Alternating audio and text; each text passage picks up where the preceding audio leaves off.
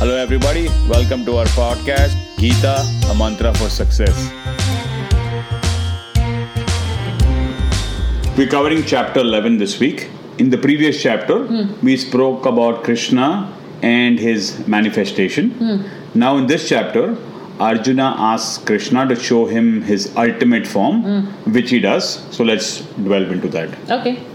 I think almost everyone is aware of Krishna's universal form or Vishwarupam, right? Which is Krishna gives Arjuna his divine vision that allows Arjuna to see the universe without the limitations of space and time, right?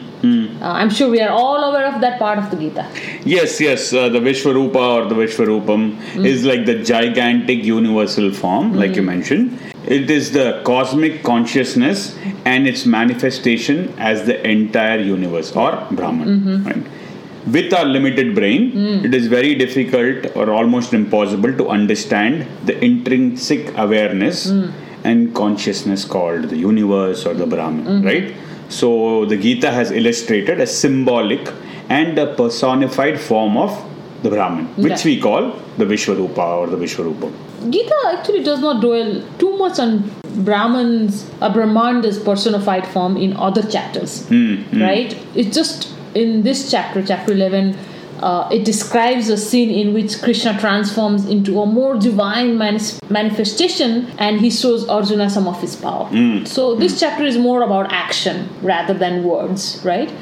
So now when Arjuna sees Krishna's Vishwarupam, so Arjuna's reaction is a mixture of awe, love and fear. First, Krishna shows his pleasant form, which we call Somya Rupa. Okay. It's all good.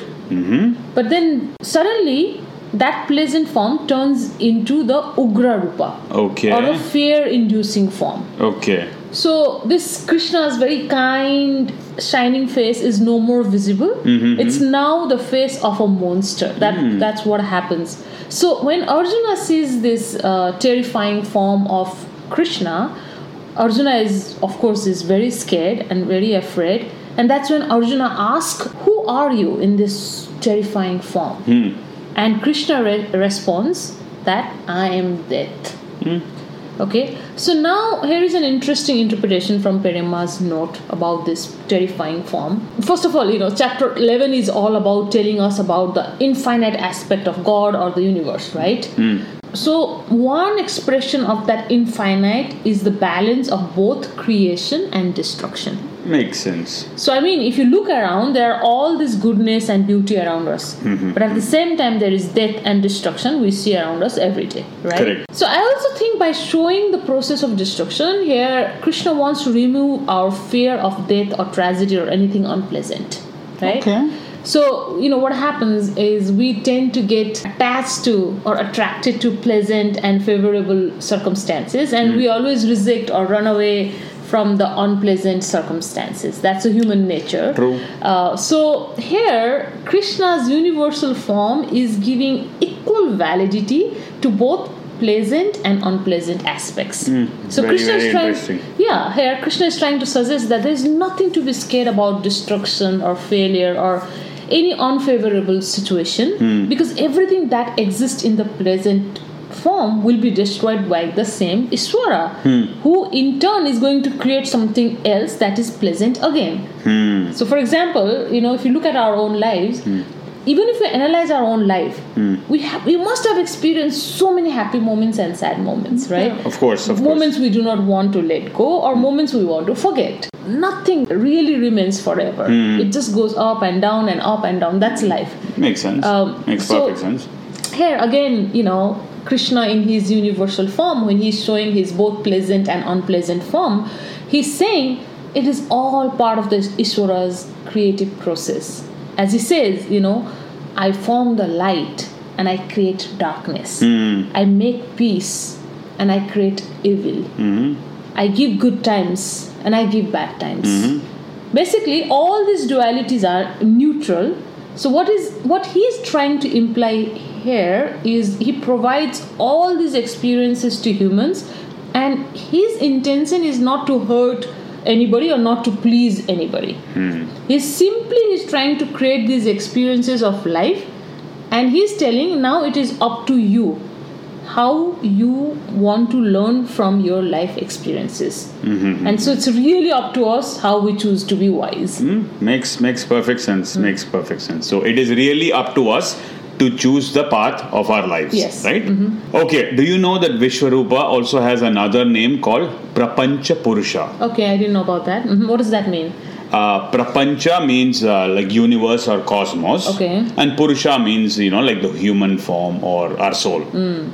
So the universe in almost human form or shape, it is Vishwa Rupam. So Vishwa is like Prapancha, universe or cosmos again, and Rup is like a Rup or a form. So yes, the Bhagavad Gita clearly defines Vishwarupam as Na Antam, Na Madhyam, Na Punas, Tava Adim. That basically means there is no end, there is no beginning. There is no middle to all of this. Brahman itself is Vishwarupam. So universe itself is Vishwarupam. I think the message is pretty clear here. Our ancestors were able to perceive various energies in the nature. Yeah. Right? Their interrelationship and the cross relationship. In the universe. Correct. They are telling that we can witness this energy too. But a bigger question today is, can anybody see or feel or visualize Vishwarupam? I mean, of course, you can in TVs and posters, right? Yeah, right. I'm sure. Okay. There are two ways to see this Vishwarup, right? Okay. Somebody like Krishna should provide you with the divine eyes. Which is not going to happen. Right? Unless, again, TV posters. Sure, it's already happened, right? The second option is focus on realizing the concept of the Brahman or the self. And again, we go back to the same topic that we've been discussing for a few weeks now. Yeah. Right? How do we realize Brahman or the self? Only when you cross over your ego, you're awake and you will realize the experience of Brahman. Meaning you have become one with the Brahman or the universe. That means you merge your ego into the infinite and you become enlightened. Right?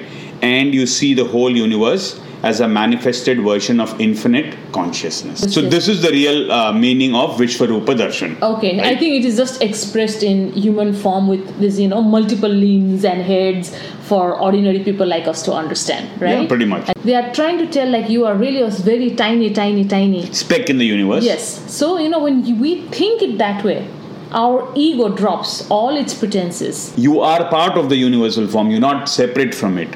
You are part of it. Okay, it's like a big jigsaw puzzle. You're one piece. Because you're not able to visualize the whole piece, you think you're not important. Or you think you're the only person who is important and you're not able to associate yourself with the whole piece. So you should not be either or.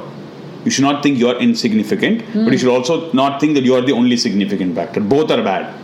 Both are extremes.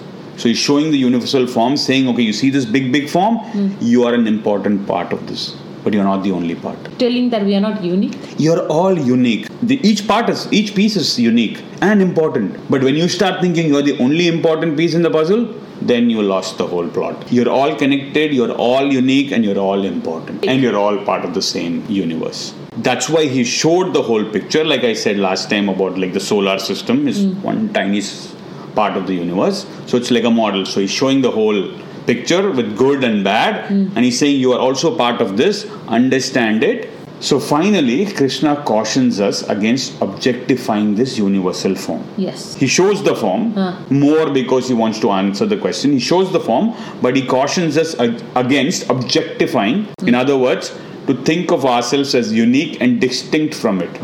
He says, no, we are part and parcel of that universal form. It is not outside us. It is part of us. Okay, so we stop here. I think there is a lot to process here. So we'll be back with the chapter 12 next week. Till then, thank you. Thank you.